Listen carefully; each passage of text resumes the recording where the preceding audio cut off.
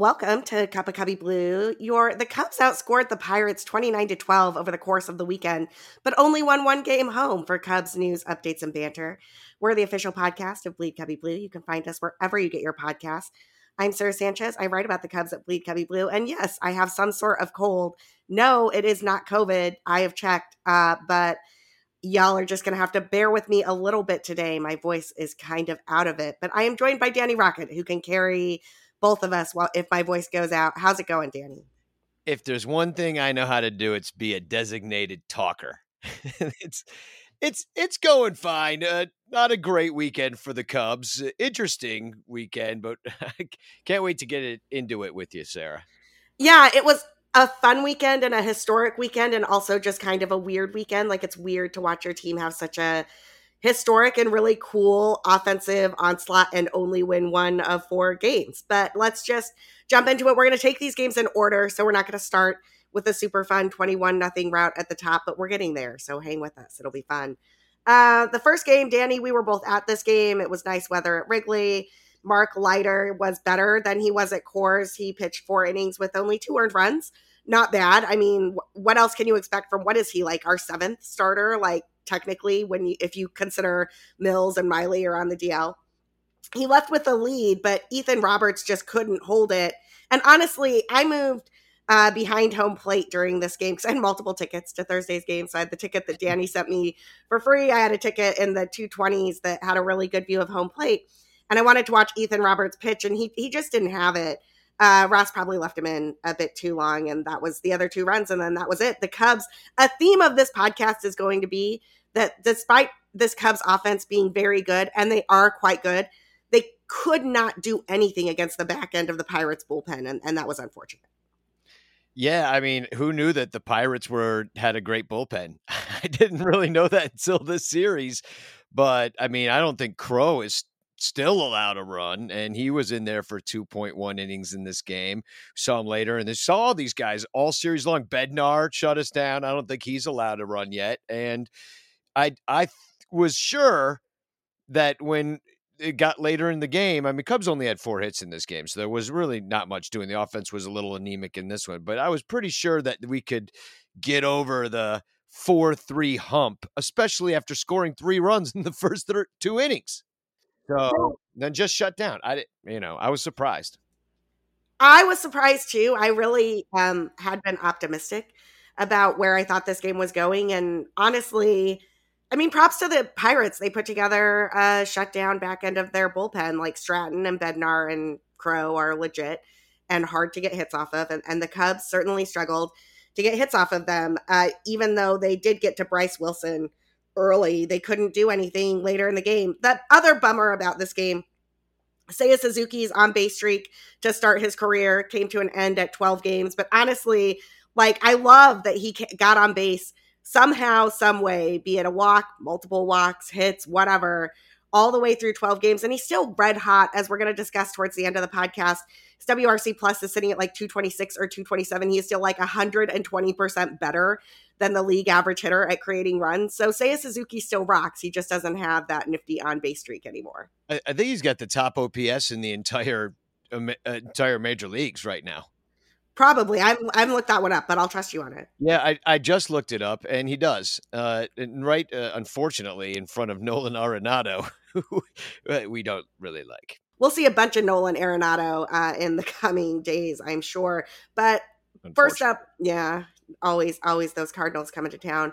The second game was moved to 7:00 because of the rain. So this was the rare Friday evening start in Wrigleyville. And to be clear, that was a great call. The weather was awful in Chicago all afternoon. My flight out to Denver for work was delayed by like 4.5 hours because of the weather. But I want to talk about something here that is unique. If you live in the Wrigleyville area, you know about it. If you've ever tried to take a Lyft or an Uber to a Cubs game, you know about it.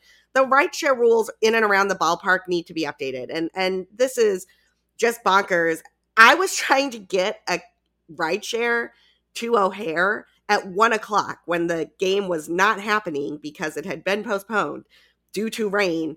And because I live within 8 blocks of the ballpark, I had to walk down the street with my luggage in a pouring rainstorm to meet my driver at a designated location. And look, if the game has been canceled or postponed due to weather, you should not do that to the literally tens of thousands of people who live in the Wrigley rideshare zone. That is ridiculous. Also, if people have luggage and stuff, can't you just drop them off at their house? They're clearly not trying to crowd up the side streets at Wrigley. I've been to the Wrigleyville community meetings. I know which neighbors are complaining about this and why those rules exist. And frankly, this is one of the dumbest rules I've ever seen in execution.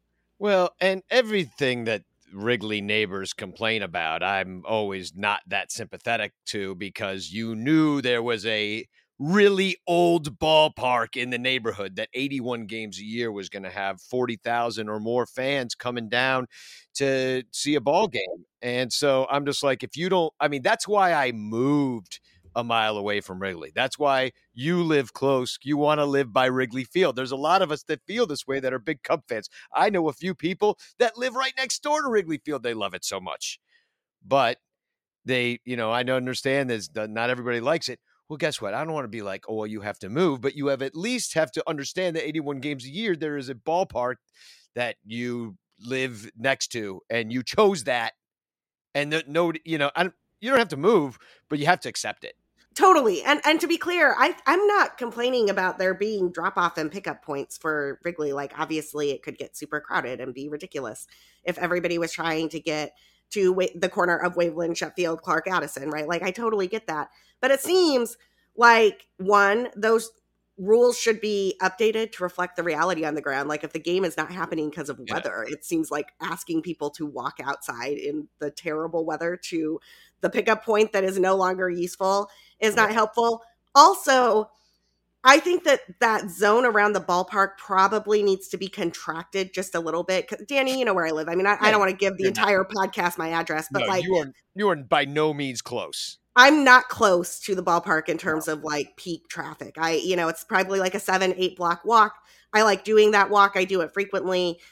This is not the place that is like getting bombarded by Wrigley Field traffic. So the idea that is being impacted by those rideshare rules is kind of ridiculous. And I would call on the city, and I will be calling my alderman to fix it.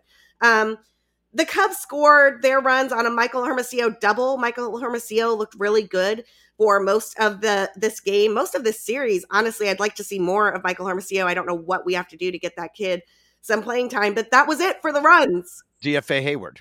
Well, it's not going to happen. I know. There's not going to DFA Hayward. You asked, what do we need to do? And I have the answer. Well, then Michael Hermosillo is going to be the one to get DFA'd, which is unfortunate because it does not look like Jason Hayward is going to get DFA'd this season. And, then once again, the Cubs had to face down the back end of the Pirates bullpen and could do nothing. It was honestly unfortunate. Yeah, it was knotted at 2 early in the game, and then a couple more home runs given up by Smiley, and the same. The Cubs had 7 hits in this one. It's the same thing. I really thought that there's no way they're going to go down 2 nights in a row and not beat the Pirates 5-4. End up on the right side of this. You're at home, and the crowds. I'll say this much. It's been a little crazy, a little unhinged in Wrigley Field recently. And the weather's been weird, and then it got really good, and then it got cold again. But a lot of cup snakes, a lot of fights going on. Like, the vibe's been off in a way, so it doesn't. And then when I think about it in those terms, I'm like, well, no wonder the Cubs didn't come back. I'm not going to 100% blame cup snakes and fights, but it is distracting to the players out there. If you're more interested in holding giant stacks of garbage than you are in a ball game, I think that affects the vibe of the place, especially when you're in a tight game like a 4-3 or a 4-2 or yesterday's game, which was like a repeat of game 1. But there's a lot of fun stuff happening. Like, there's a lot I didn't understand in this game. Okay. So I get the lefty righty thing, but are you going to pinch it? You pinch it Ortega for Wisdom? Yeah, that was wild. It's weird. And then Rivas doesn't get a chance, even though he's back because of Frazier's appendicitis, which get well soon, Frazier. But, you maybe did that in the wrong order. Alfonso Rivas has done nothing but hit since he's been up. He's actually has the top OPS on the Cubs right now with a very small sample size because they don't let him play.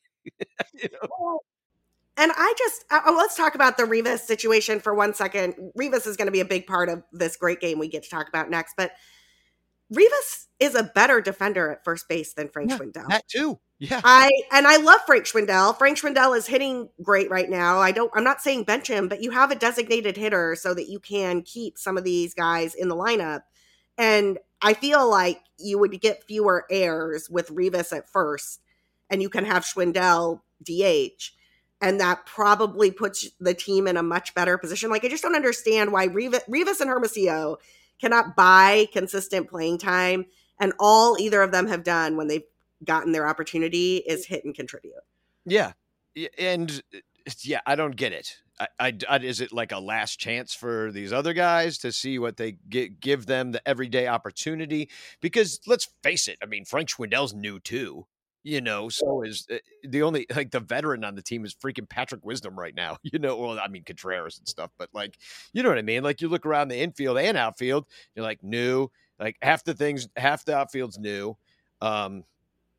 Jason Hayward's playing a new position, shouldn't even be out there. So, and then the bench is all new. You got VR out there. He's new. Horner's new. There's Frank the Tank's new. Rivas is new. So it's all over the place. A lot of new stuff going on. And like, there's really bad defense going on from VR. I mean, he's making up for it with the hitting, I guess, but whew, it's rough out there. And maybe if you got somebody like Rivas or, I don't know, another great hitter right now, Anthony Rizzo, picking him over there at first base, it's going a little better for you.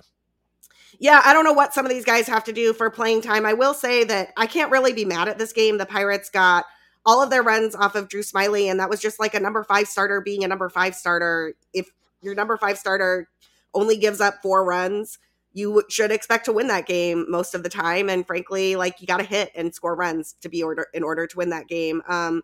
Keegan Thompson came in to piggyback with Drew Smyly here. And can we just talk about how great Keegan Thompson has been for a second? I play a lot of fantasy baseball teams, and the hot ticket in fantasy baseball right now is this kid, Garrett Whitlock in Boston, who's a long reliever doing like the 3-4 innings, and he only strikes guys out and never gives up a run type of thing. He can give you a spot start, and he can also close. Keegan Thompson looks like a poor man's Garrett Whitlock to me, and I love him. He's amazing. Yeah, he might not be doing it with the same amount of strikeouts, and there's been a few outings where it's been really efficient pitch-to-contact stuff, but he's not walking guys, and I don't think he's still giving up a run this year, so, I mean, you'll take that every day. Oh, here's a guy that can go 4 innings, and the question really is, at what point do you say he's a starter, and you just actually start him, even though he's providing a very valuable service once every few days? Because he can go more. He can go every 3 days, maybe, if he's doing stuff like this. Well, and the benefit of having him be able to go every 3 days doing stuff like this is, look, even when Mills and Wade Miley are back, like Adbert Alzolay comes back and he's like hopefully healthy, none of those guys are going to be stretched out to go long, right? So having this weapon in the pen that you can go to for 3 innings of basically shut down ball is great for all of those guys. I agree with you. I think Keegan Thompson is probably a future starter for the Cubs. Maybe not this year, maybe it's next year, but I like Keegan Thompson a lot. Yeah, and I like his attitude because he's strutting around the mound. It looks like his confidence is growing with every outing. So that's nice to see for a young guy. And, he's going to face some adversity, as all pitchers and all players do at some point. And that will be interesting to see what he does with that. So he's new. He's new, too. He is new. Let's talk about this third game, which, okay, if you did not know, that 21 spot that the Cubs put on the Pirates while allowing 0 runs in return is unique. It is the largest Cubs shutout victory at Wrigley Field in ever. It is like one of the coolest things to ever happen in the ballpark at Wrigley. And if you were lucky enough to be one of the sold out crowd that saw that game, I am jealous of you because I was in Denver and I was not there. It was a gorgeous day at Wrigley, like 75, 78 degrees. I believe that was the 1984 jersey giveaway, Danny. Am I correct about that? Yeah, that's right. Yeah, it was. So you got a jersey, you got a great baseball game, and you got perfect weather. I mean, I think the only people who could complain about this game are Pirates fans. I saw our friend Bleacher Jeff post on Twitter that the wind was just howling out at Wrigley Field. And my immediate thought was, oh God, I'm terrified because I have Kyle Hendricks starting for my team in Tout Wars. And I got the best of both worlds. I got the Cubs scoring 21 runs, and I got Kyle Hendricks being amazing. Let's talk about Hendricks before we talk about the offense, because frankly, 7 innings pitched, only 2 hits, 0 runs. Look, he only struck out 2 guys, but I don't really care because he didn't walk anybody. He was vintage Hendricks. I think at one point I looked, and through the first 2 innings, Kyle Hendricks had thrown 16 pitches, and then he had to wait for like 40 minutes to pitch again because the Cubs just unloaded in the second. And my biggest concern was that Hendo was going to hurt himself.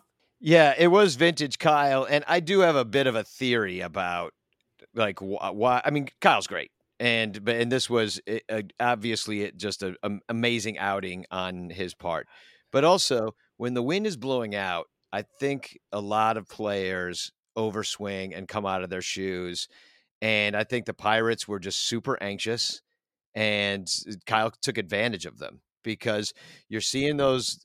Well, you're seeing the wind howl out, and you're feeling like if you get it up into the air, that it's just going to go with any fly ball. And you might be right about that. But Kyle will take advantage of that mistake because you still got to let things happen in baseball. Yeah, I think you're right. And frankly, I mean, Hendricks was just masterful. I honestly have no complaints about any of this game. The Cubs scored 9 runs in the second inning. They were relentless on Saturday. They were relentless all weekend, actually. We're going to talk about the Cubs and their hitting stats in just a second. But that 9-run second was definitely helped by a couple of errors. The normally sure-handed Kevin Newman had not the best day defending. Admittedly, a couple of those were just really rough bounces. Like, I don't know that anybody gets those. It was almost like Wrigley Field just wanted to chip in and help the onslaught to the literal park was helping the Cubs at times. I loved this approach from the Cubs. They had 23 hits, only 5 for extra bases. They only got the 1 home run from Alfonso Rivas, who had himself a game, 3 for 6 with 5 RBIs. Can we just talk about how this Cubs offense is it's just a stew of relentless contact over and over. And sometimes it works, sometimes it doesn't. But I feel like this approach, particularly with home runs being down across the league, is the right way to go. And I love that they put this team together the way they have.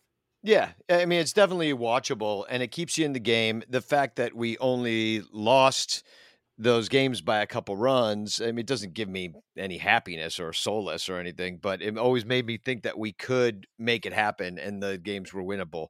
It wasn't, none of those games were out of hand on our end, and so that makes me feel good. And yeah, you got guys on base, you got dudes running around, they're running the bases, they're stealing bases.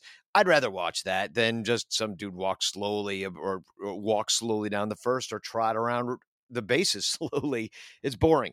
So this is way more. I was not at this game either. I'm very sad that I didn't make this one, but yeah, it was historic. But another thing I found out, Sarah, is that it was also payback because the Cubs' greatest blowout shutout loss was also against the Pirates back in 1975 on September 16th, where we lost 22-0 and only had 3 hits. So it took a long time to get the payback done, but what is that? Nearly 50 years, but yeah.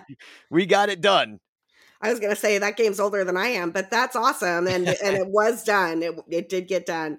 A couple more notes from this game. Seiya Suzuki went 3 for 4. He was pulled for Hermosillo, honestly, just to get some rest, I think. Not anything wrong there. Hermosillo went 1 for 2. Literally every Cubs hitter who came into this game got a hit, which was outstanding. And you just love to see it. And then I just want to also, if you follow me on Twitter, you already saw this, but some fun with small sample size. After Saturday's game, the Cubs were leading the league in 3 offensive categories that I think are worth talking about. They have the highest batting average in MLB at 273. The MLB average right now is 231. That is the lowest MLB batting average in the history of the sport through April. So that's terrible and awful. It's worse than last season when there were no hitters every day and everybody was freaking out. The Cubs also lead the league in on base percentage at 355. The MLB on base percentage average is 307. And they lead in WOBA, which is a fancy on-base percentage, which gives you more credit for a double or a triple or home run than it does for just getting on base. The Cubs team WOBA after Saturday was 348. The MLB WOBA was 305. But part of the reason I bring this up is because it was not just Saturday's game that did that. Admittedly, Saturday's game helped them out a lot. It's still really early in the season, so they added like 20 points to their batting average in a single game. But after Sunday's loss, they're still batting 273. They had 10 hits on Sunday. They're still leading the league in OBP at 354, and they're still leading the league in WOBA at 347. So, if you think about the Moneyball premise, which is that you try to zig while everybody else is zagging and you try to find value in places while everybody else is chasing something else, I really do believe that Jed Hoyer and Carter Hawkins have found a sweet spot here, focusing on contact and focusing on small ball while everybody else is trying to hit home runs with a deadened baseball. Yeah. And it's more watchable. It's more entertaining to see, and there's more to cheer about. And I'm all for it. Now, will it work? Well, so far we have a losing record. So, and I wouldn't necessarily blame the pitching, although you can blame some of the starting pitching for a couple of these games. That's for sure. But they've kept us in the game. If you had a really great offense, I mean, if the 21 run Cubs showed up a little bit more often. I mean, they were 2-run Cubs all the rest of the games. So I don't know what I'm looking at yet. Like, who are the real Cubs? Who are they going to score tons of runs? Are they do this all summer? Are they going to be hitting the contact, or there's going to be balls flying around Wrigley Field and getting stuck in the ivy and all the rest of it? I don't know. That would be great. Do the Cubs have the pitching to keep the other team? I don't know. I guess they have to score 2 runs or Right. 1 run, or, we're back there. So I'm not sure if it's enough. If we had a lefty, if Alfonso Rivas starts going in there a little bit more and hitting balls over the wall with men on base, and you could score 3 at a time instead of just like nickel and diamond everybody to death. See, I want Rivas to play more too, but I honestly don't even think you need to score your runs with home runs or whatever. I do think, though, that you're absolutely right. The Cubs need to consistently be able to score more than 4 runs, because it looks like this pitching staff is going to give up right around 4 or 5 runs a game. And so the offense needs to be able to combat that 4 or 5 runs with 4 or 5 runs of their own in order to stay in these games. And frankly, I like the back end of the Cubs bullpen when they get the ball to them and they get a shot. I think that Michael Gibbons has been great. I think that David Robertson has been great. I think that Rowan Wick looks pretty good in that 7th inning role. But the Cubs have to have a lead in the 6th inning to get it to that back end of the bullpen. Yeah, and they've scored more runs than anybody in the major leagues. But if you strip out the one game, and you take away, I don't know, 20 of their runs, okay, and you say they scored 1 run that game, then you're more of an average run scoring team at that point. So it's somewhere in the middle of the pack. So I don't know how many other teams have had big blowouts. I think there's probably been a couple more, the hundreds of games that have been played, but still, we scored 21 runs. We lost 3 or 4 to the Pirates. So it's just like, what am I looking at? I'm with you. We're number 1. No, we're not, because it's the only thing that matters is wins. Well, I will say that those batting average and on-base percentage numbers would have been higher than the league averages, even going into Saturday's game. They wouldn't have been leading the entire league, but they would have been higher than them. So I think that approach is still viable. But you're right. It's got to translate into scoring runs and winning. And if it doesn't do that, then the Cubs need to figure out a way to keep the other team from scoring runs so that they can win. Speaking of which, the 4th game was almost like a copy pasta of the first 2 games. I mean, the Cubs' offensive onslaught continued. They got some hits and runs in the early part of the game. They had 10 runs in this game. And Justin Steele still looks a bit off location-wise. Our friends over at Bleacher Nation speculated that his release point is a bit off. That looks correct to me. I have not looked at the data for that, but just the eye test sort of looks right there. If that's true, that's actually not the end of the world. That's something a pitching coach can work with him on to fix mechanically. He looked better than his game against the Rays. He wasn't missing his spots by quite so much, but he just didn't look like he did through the first 2 starts of the year. Here's hoping Justin Steele turns it around, because honestly, I think Justin Steele needs to be a guy for this team to have any sort of run going over 500.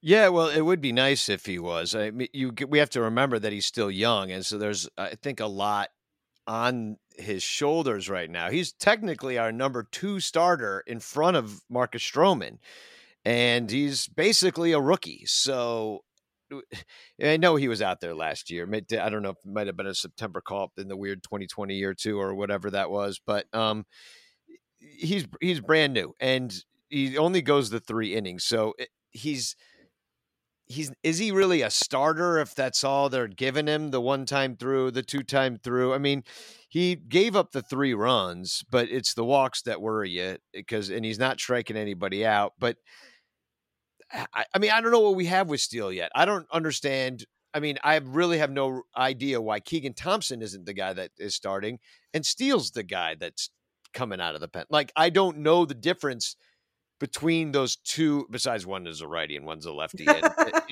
but I mean, but in their function on the team, and why? Because Mike Montgomery was a lefty, and he kind of did that long man starter sometime thing too, So I think of him in that term. So why he's just slotted in as number 2, and like we were just penciling you in is just the reason is because of a lack of depth in the starting rotation, because the Cubs needed to sign. Well, they needed Miley to be healthy, and he wasn't. But then you go out and get somebody else, and they didn't. I don't even know who's out there at this point. Probably nobody. But I mean, do they bring up Killian at some point to fill in some of this?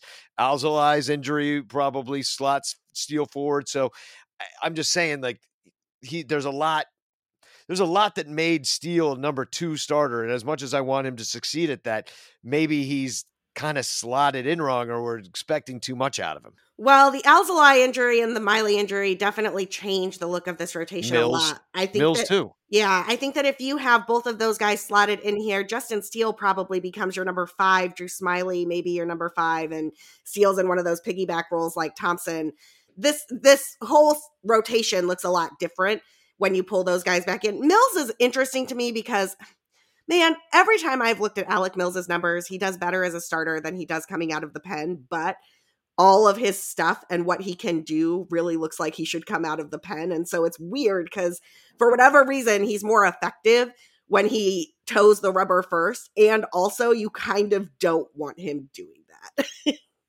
Yeah, well, unless you're going to build it this way, and you basically have, because if you say Miley won't be stretched out, he usually can go deeper into games and give you some innings, but not when you're injured. But if you take the first 2 guys and you say, okay, you got Hendo and Stroman, and you slot it kind of that way, and I know what he's doing, righty, lefty, and let's just give him different looks and whatnot.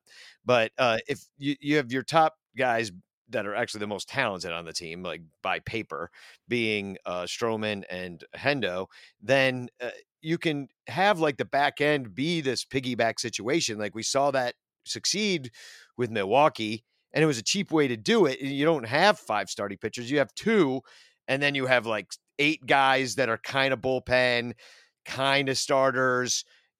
How many pitchers do you think will get starts this year? Especially if you're waiting for your Alzolais to come back. Like if you don't necessarily think Mills is going to give you 7, 8 inning starts on the regular, so just don't ask him to, and it might go better.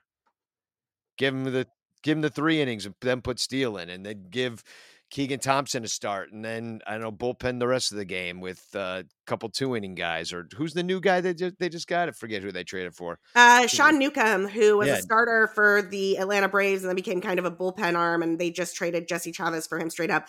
I like the Newcomb trade a lot because Newcomb is a younger guy who has better stuff than Chavez, and I think that the Cubs are probably looking to turn him into something similar to that Keegan Thompson, Justin Steele role. I mean, I think that the Cubs have recognized that they don't have a lot of guys who are going to give you 7 innings. They probably the only guys that they're going to look for 7+ innings this year are Kyle Hendricks, Marcus Stroman, maybe Wade Miley when he gets healthy. So they need a lot of guys who can give you that sort of like one time through the order, long relief, bullpen perspective, and I think that they're gathering guys appropriately for that. Newcomb looked good. I mean, admittedly, he was pitching in a rout, so like I don't know, but Newcomb with like a 16-run lead looked really great.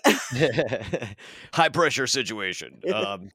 No, and that would be fine. Like if that's what they're saying, they don't have to tell me what they're doing, but we'll figure it out after we see who they got. But it's not a terrible way to do things these days. I mean, the Rays have gotten to the playoffs a bunch. It hasn't turned into playoff success for them, which is right. I think more what we're interested in, especially here in Chicago, which I just read it still has one of the highest prices for a day at the ballpark of any team in the major league. So we should expect a little bit more than a bunch of scrap heap 3-inning guys to fill out our rotation, especially when it comes to playoff time. You want some real.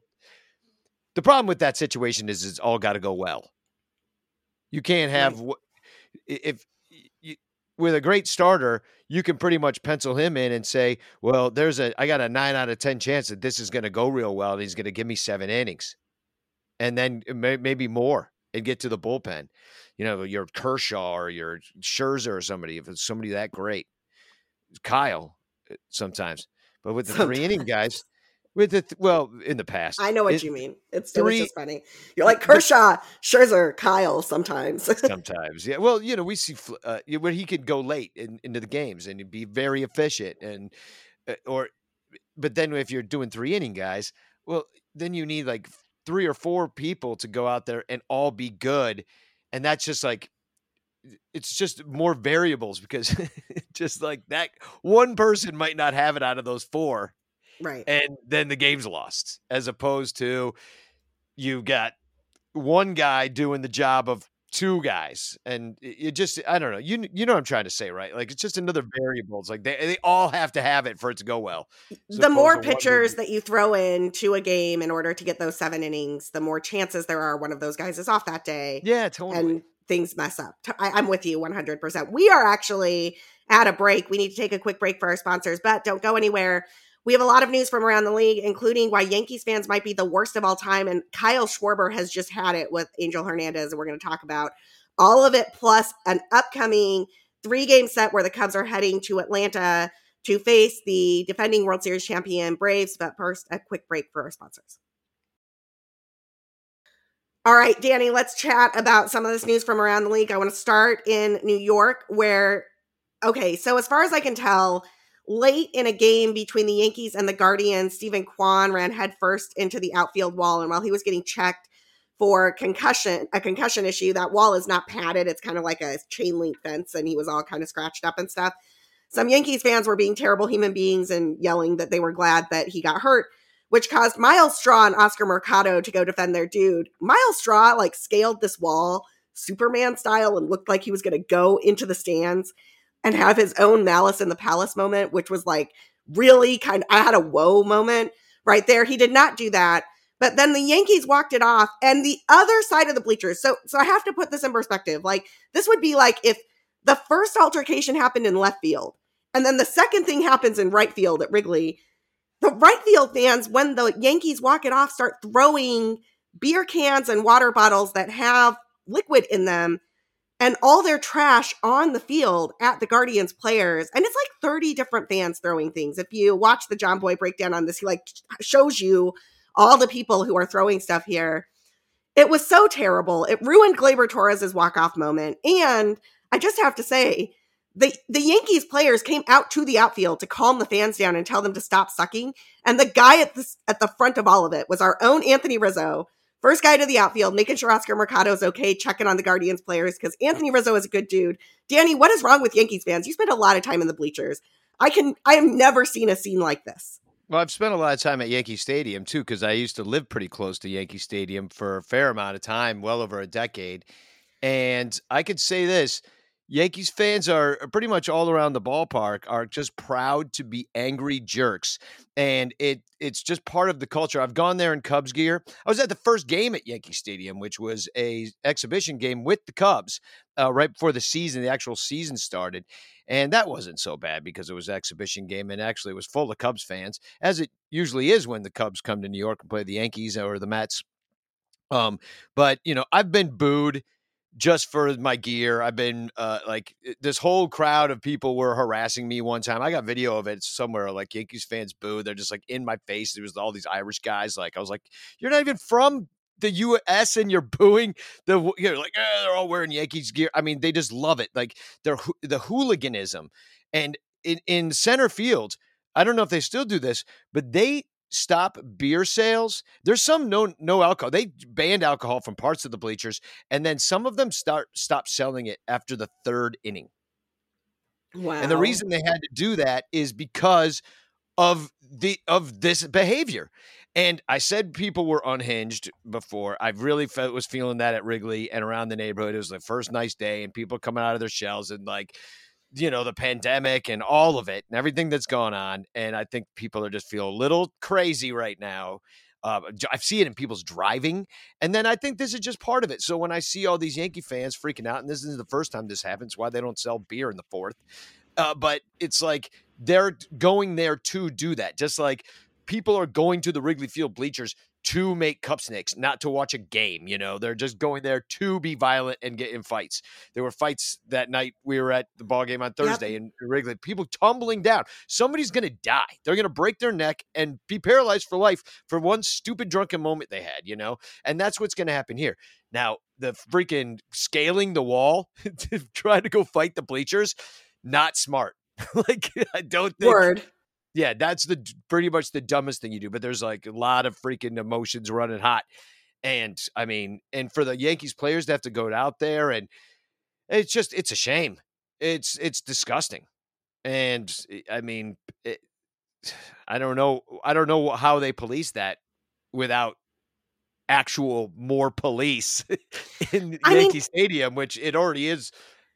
I mean, it already is a total police state at that ballpark, being New York. I mean, I'm not a big fan of cops being everywhere, but I'm kind of with you on that. Like, it seems like there just need to be more security presence in the bleachers around the league at the moment. I agree with you. I saw the fight in the bleachers at Wrigley from the grandstand. I could see it happening. But really, people, y'all just need to settle down a little bit. One guy who does not need to settle down, though, and I am with him on his eruption last night, is Kyle Schwarber. If you were watching Sunday Night Baseball on ESPN, Angel Hernandez had just a game for the ages. It was one of the worst called games of the year. He blew, and I'm going to pull up the scorecard here for some numbers. He missed 80. He only had 88% of his calls correct. He missed 16 strike calls over the course of the game. 6 of those were on strikeouts. Like 6 people ended their at bat on missed strikes out of the zone. 3 of those that I saw ended innings, including Kyle Schwarber earlier in the game. And so when Schwarber comes up in the 9th, he's facing Josh Hader, one of the toughest lefty on lefty matchups in the sport. And he got rung up on a ball that should have sent him to first base and instead sent him to the dugout for strike 3. Schwarb's just absolutely lost it on Angel Hernandez. And our friend Infield Fly Girl said this was just like really a perfect ejection, one of the all-time great ejections. And I agree with her. Like he was brief. He was animated. He threw all his gear outside of the direction of the umpire. And people have already said it to the like meme of she's a witch with Anderson's sister's a princess thing, which I'm going to not do that justice today but you should look it up because it's great. I definitely already retweeted it. Danny, what can be done about Angel Hernandez, and why is Kyle Schwarber the perfect person to just finally blow his top here? Well, I mean, we've seen Kyle blow his top in certain situations like this, especially in strike 3 calls, because he's got a great eye and he doesn't really chase outside the zone too much. But Angel Hernandez, I mean, all you have to say is one word: umpire. Well, it's 2 words: umpires union. And that's the only reason this man is still an umpire, because he's been terrible for years and they can't get rid of him because of the stupid union. So that's how it's going to be. And we're just going to be stuck with Angel Hernandez until he realizes, and he will never realize, he's just going to keep this job and he'll finally retire. We'll all rejoice. And him and criminally blind CB Buckner, they can, we just got to wait it out. So, I mean, I don't know what to say. They're not going to, unless they quit, there's nothing we can do except for complain and yell and be mad. But it's a tragedy. It is awful. One of the another scorecards tweet from over the weekend that our friend Crawley flagged on my timeline noted that as of Saturday, the Cubs were one of 5 teams that still hadn't had a game with at least 95% accuracy. It was exactly 95% accuracy on Sunday. I mean, 16 games into the season, the Cubs have had 1 game with 95% accuracy according to scorecards. That is ridiculous. I understand that umpiring is hard, but there has to be a way to get an accurate and consistent K-zone called. And I just have to flag one more thing. Todd Zola tweeted a theory that the reason Angel Hernandez is calling Sunday Night Baseball games is to get fans on board with the electric strike zone. And frankly, I think that's correct. Yeah, I mean, honestly, the only reason is he's in the other umpires union. I mean, that is it. Like, maybe that's why they're letting him ump a Sunday night baseball game so that everybody could see. And, because once you've lost A-Rod, I don't even know, is he still calling those games? I think there's I like an didn't know. alternate broadcast on ESPN2 where you can listen to A-Rod and Michael Kay if you are a masochist who wants to listen to A-Rod and Michael Kay call a baseball game. I will never listen to that broadcast. Yeah. The new team is actually great. I think that Karl Ravech and David Cone are outstanding. I like the new Sunday Night Baseball team a lot. I was a little upset yesterday. There was a moment in the 8th or 9th inning where Schwartz tracked down a ball and left and was throwing it home, and Ravech said that Schwarber doesn't have a good arm, and that's just factually incorrect.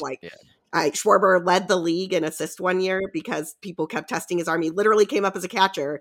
He doesn't take good routes to balls, and he's not a great outfielder, but he certainly has an outstanding arm. So let's get that correct. But anyway, that's a minor quibble with the ESPN Sunday Night Baseball booth.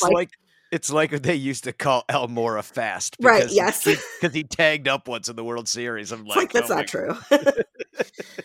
More news from around the league before we move on to previewing this Braves series. The Reds finally snapped an 11-game losing streak when they beat the Cardinals 4-1. That 11-game skid coincided with Phil Castellini asking fans where they thought they were going to go and threatening to move the team, which was really A++ work from the Castellini family over there. Fans are wearing paper bags over their heads to the Great American Ballpark, telling the team owners to sell the team. There's full-on protest going on among Cincinnati Reds fans, and I don't know if this was verified, but I saw a video of a fan that was sitting in like the diamond seats, those seats behind home plate that cost hundreds and hundreds of dollars, who was asked to remove the bag over his head or told he would be removed from the game. And look, there is an answer to fans being upset at you for being a terrible owner who sold all their players in a winnable division, but it is not to be mad at the fans because you said the quiet part out loud.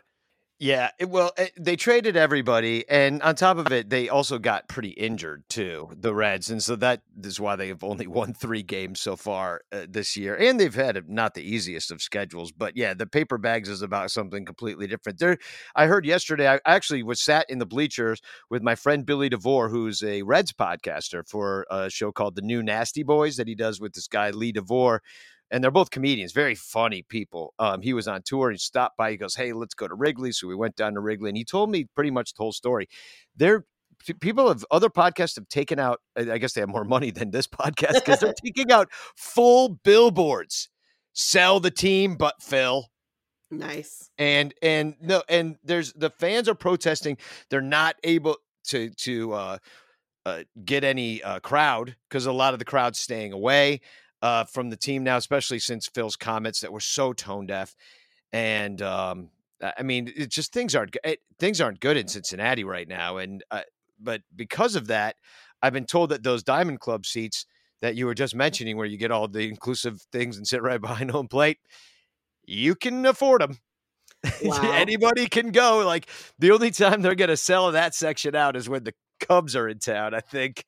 I was going to say, Danny, let's go on a road trip. Those podcasts that are taking out billboards definitely have more money than this podcast. If you want to help Danny and I make some money, please subscribe so you never miss an episode. Tell your friends. Tell your friends. Yeah. Well, we can go there. Let's see. I can't go this third week of May. Maybe I could. Third week of May, we could go to Cincinnati and see this.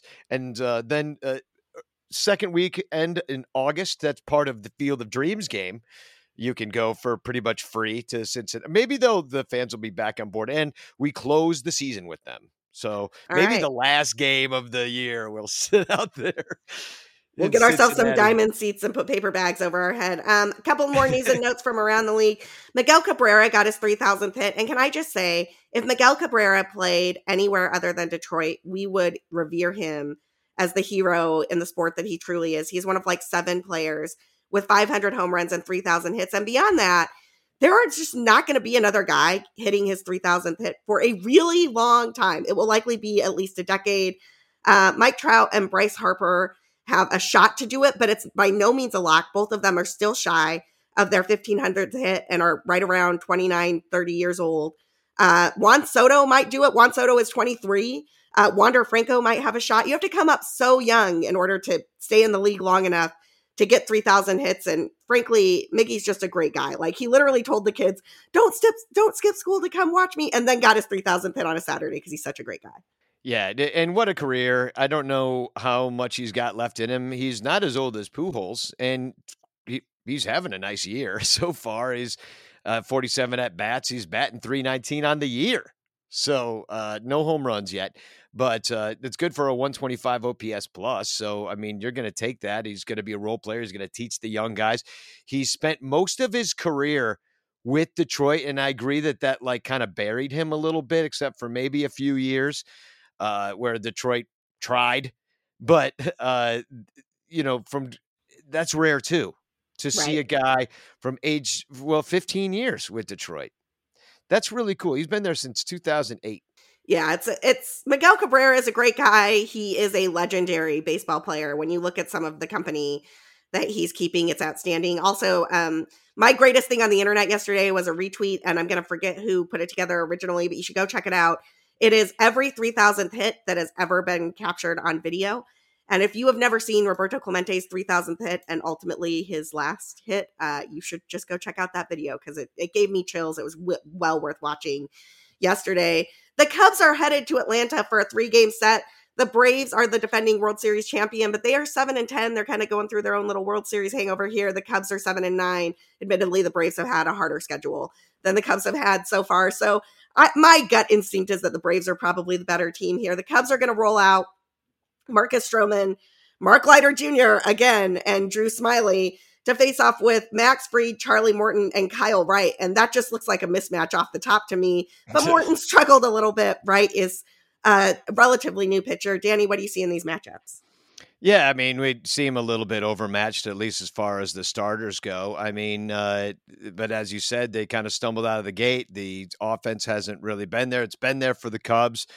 This is our second road trip, and this is where it gets hard because unfortunately we have a losing record and we haven't been playing the best teams in the world, but now we are going to be playing the best teams in the world, including last year's World Series champion. And hopefully we're catching them at hangover time. Just like you said, I agree. It's maybe they don't get hot. I mean, last year they didn't get hot till halfway through the year too. So the one I did look up some stats on some of these guys, and I saw that Smyly has given up the long ball quite a bit to the Braves, even though he's to some of the Braves players, even though he is was on their team last year. Before he was on their team, they were hitting him real good.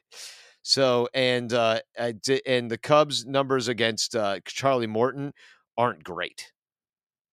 He shut us down, our Cubs, numerous times. We don't have a lot to show for it. So it's going to be, to be honest, and I hate to say it, I don't have a lot of faith in this road trip. Our friend Crawley, you brought up earlier, said, you're looking at the Braves and then you're looking at the Brewers, and then you got the White Sox and then the Dodgers. So if you look at that next stretch coming up, it's going to be tough. And how many wins are you going to get out of that if you're just got 2 wins from the Rays and Pirates out of 6 games? It's, you never know. It's baseball, but I think our best hope is that the Braves are still hungover for the World Series. Yeah, and they don't have Ronald Acuna Jr. back yet. He is on a rehab assignment at AAA Gwinnett, but he will not be back with the team until early May. So you are facing off with a Braves team that does not have their best hitter. I mean, I will say this for Charlie Morton. He has struggled a little bit so far this season. He's 1-2 with a 6.32 ERA, still striking out a lot of guys, but it's possible that the Cubs could take advantage of that, maybe get to Morton a little bit. Fried, on the other hand, has been great. I mean, he has a 1-2 record, which doesn't really look that promising, but his ERA is only 3.5. He's been striking out a lot of guys. He has more strikeouts than Charlie Morton right now. He has 17. And then Kyle Wright has been outstanding. He's 2-0 with a 1.06 ERA and 26 strikeouts. So I really think that this Cubs team, it's going to be interesting to see what they do against the Braves. Let's switch over to the offenses for a minute. These are 2 teams that can hit and will hit. I run these numbers before every series. I'm still running full season numbers right now because both of these teams only have like 16, 17 games under their belt. Once we start getting into the land where they have more than 20 games, I'll look at 15 game sample sizes. But the Braves, all of the following Braves have a WRC plus over 120 for the season with at least 20 plate appearances right now. Matt Olson, Ozzie Albies, Austin Riley, Marcell Ozuna, and Travis d'Arnaud. And do not forget that the Braves have a Cubs killer waiting in the wings. Our old pal, Orlando Arcia, is hanging out with the Braves, and he has done damage against the Cubs for years. So even though his WRC plus is at 112, I had to include him on this list. Do not mistake this Braves team for a team that is going to just be a bunch of easy outs. They are not. No, they're the freaking World Series champions. Yes. So it's it's going to be rough. This is one stadium that I have not been to that I would really love to check out, because is it not the newest? I think it is the newest, actually. Yeah. The Braves have had like 3 different stadiums in my lifetime, which frankly I think is appalling. Stupid. That's ridiculous. But yes, I do believe Truist Park is the newest park. Yeah. Yeah, they're going to be a tough team. If we can get a win out of these 3, I will be happy. And if I was going to guess which one it is going to be, I'm going to guess that it's going to be Stroman's start. I think he's going to put it together. Yeah, I hope he does, because Stroman has kind of struggled in the early going. Truist is also kind of weird. It can play like a real hitters friendly park depending on the weather out there. So keep your eye on the weather in these Braves games. As for Cubs, who are still hot, obviously that Saturday game helped a lot of them, but we have a lot of Cubs who are still just riding a really hot start to the season. Seiya Suzuki, as I mentioned earlier, is still rolling out there with the WRC plus well over 220. Ian Happ is still channeling MVP. Happ, keep it up, Ian. We need you to be MVP Happ this season for the Cubs to have a chance. Wilson Contreras has been great so far this season. Nico Hoerner really heating up during this homestand. He had a few multi-hit games and playing some outstanding defense at shortstop. I honestly don't want to see anybody else play shortstop right now other than Nico Hoerner. I think that the glove it totally plays. I understand David Ross giving him some rest so that he doesn't aggravate those hamstring injuries he's had in the past, but keep Nico in there at defense. Patrick Wisdom also heating up since that series at Coors, and Jonathan Villar has a WRC plus over 120 as well. So these are not names that you would say are equivocal across the two teams, but the results so far this season have been. Yeah, well, they're hitting the ball. They're putting it in play. It's dropping in. They're scoring lots of runs, especially one day. But it's just got to all happen in the right order, because you don't have the big Brizzo to knock it out of the park. You only have a few guys, and even dudes that who can knock it out of the park, like Wilson Contreras and stuff. I even feel like he's changed his approach. Maybe not changed his approach, but been more. He seems, unless there's runners on base, which he tries to hit a 13-run homer, he's smacking the ball around, and his spray chart looks pretty good too. He's going with balls, and as opposed to, I feel like he feels all the pressure to be the slugger on this team, and he doesn't really have to be. We don't need it. If there's just all he needed was a single yesterday, and he didn't do it. He swang out of his shoes for no reason. So that's if they can nickel and dime these Braves starters and keep being this kind of death by 1,000 cuts offense, and could bring that to Atlanta, keep that, maybe the warm weather down there. It is warmer there. That'll help. So I want to see it, because it's fun to watch. Yeah, Wilson Contreras has been pretty good so far this season. He's only batting .255, but the on-base percentage is .356. He will take his walks, and he's walking at more than a 10% clip right now. The thing about Wilson that I have noticed, and I recognize that the at-bat you're talking about goes against this, but his strikeout rate is way down this season. Last year, he struck out 28.6% of the time. For his career, he has struck out 24.5% of the time. But this year, it's at 22% of the time. And I do feel like he has sacrificed a little bit of his raw power in order to get on base more. And that's part of why you see him with an on-base percentage well over .350. I like the approach from all of the Cubs right now. I do wish he would have been able to make some contact against David Bednar, but those 97, 98 mile per hour fastballs that Bednar was throwing him those were pretty nasty. And yeah, hat tip to Bednar. Yeah. What are you going to do? Yeah, he got beat. So, but also just I feel like in some ways like you're just one bat in the middle of the lineup there, and I know that it's silly to be like it's Alfonso Rivas, but I really I would like to see it at least tried. You throw him in the like the 4 or 5 area and let that just play. You know, I maybe even a platoon situation with Frank the Tank. You know, I'm fine with that, but the defense, the bat, the leftiness, the all of it. Yeah, I like the idea of Rivas and Frank the Tank platooning and one of them DHing and one of them playing at first. If the Cubs decide to give Alfonso Rivas more playing time, like Danny and I desperately want, you will hear about it here on Cup of Cubby Blue on the next episode when we look back at the Brave series and look ahead to a 3-game set against the Brewers. Danny, in the meantime, where can people find you and your baseball takes? Well, because we said that, I'll be watching Frank or Alfonso Rivas strike out the next 10 at bats in a row from the Sunranto show and at Sunranto on Twitter. Awesome. So you can check out Danny on at Sunranto. You can check out me and all of my baseball takes at BCB_Sarah. You can find all of the information for this podcast, plus links to all of the things that we are talking about here at the at Cup of Cubby Blue Twitter page. And we are posting every episode there as well. Subscribe so you don't miss an episode. We are coming at you series by series with all your Cubs news, updates, and banter. And we'll be back next time with a look back at how the Cubs did against the defending World Series champion Braves. Till then, bye.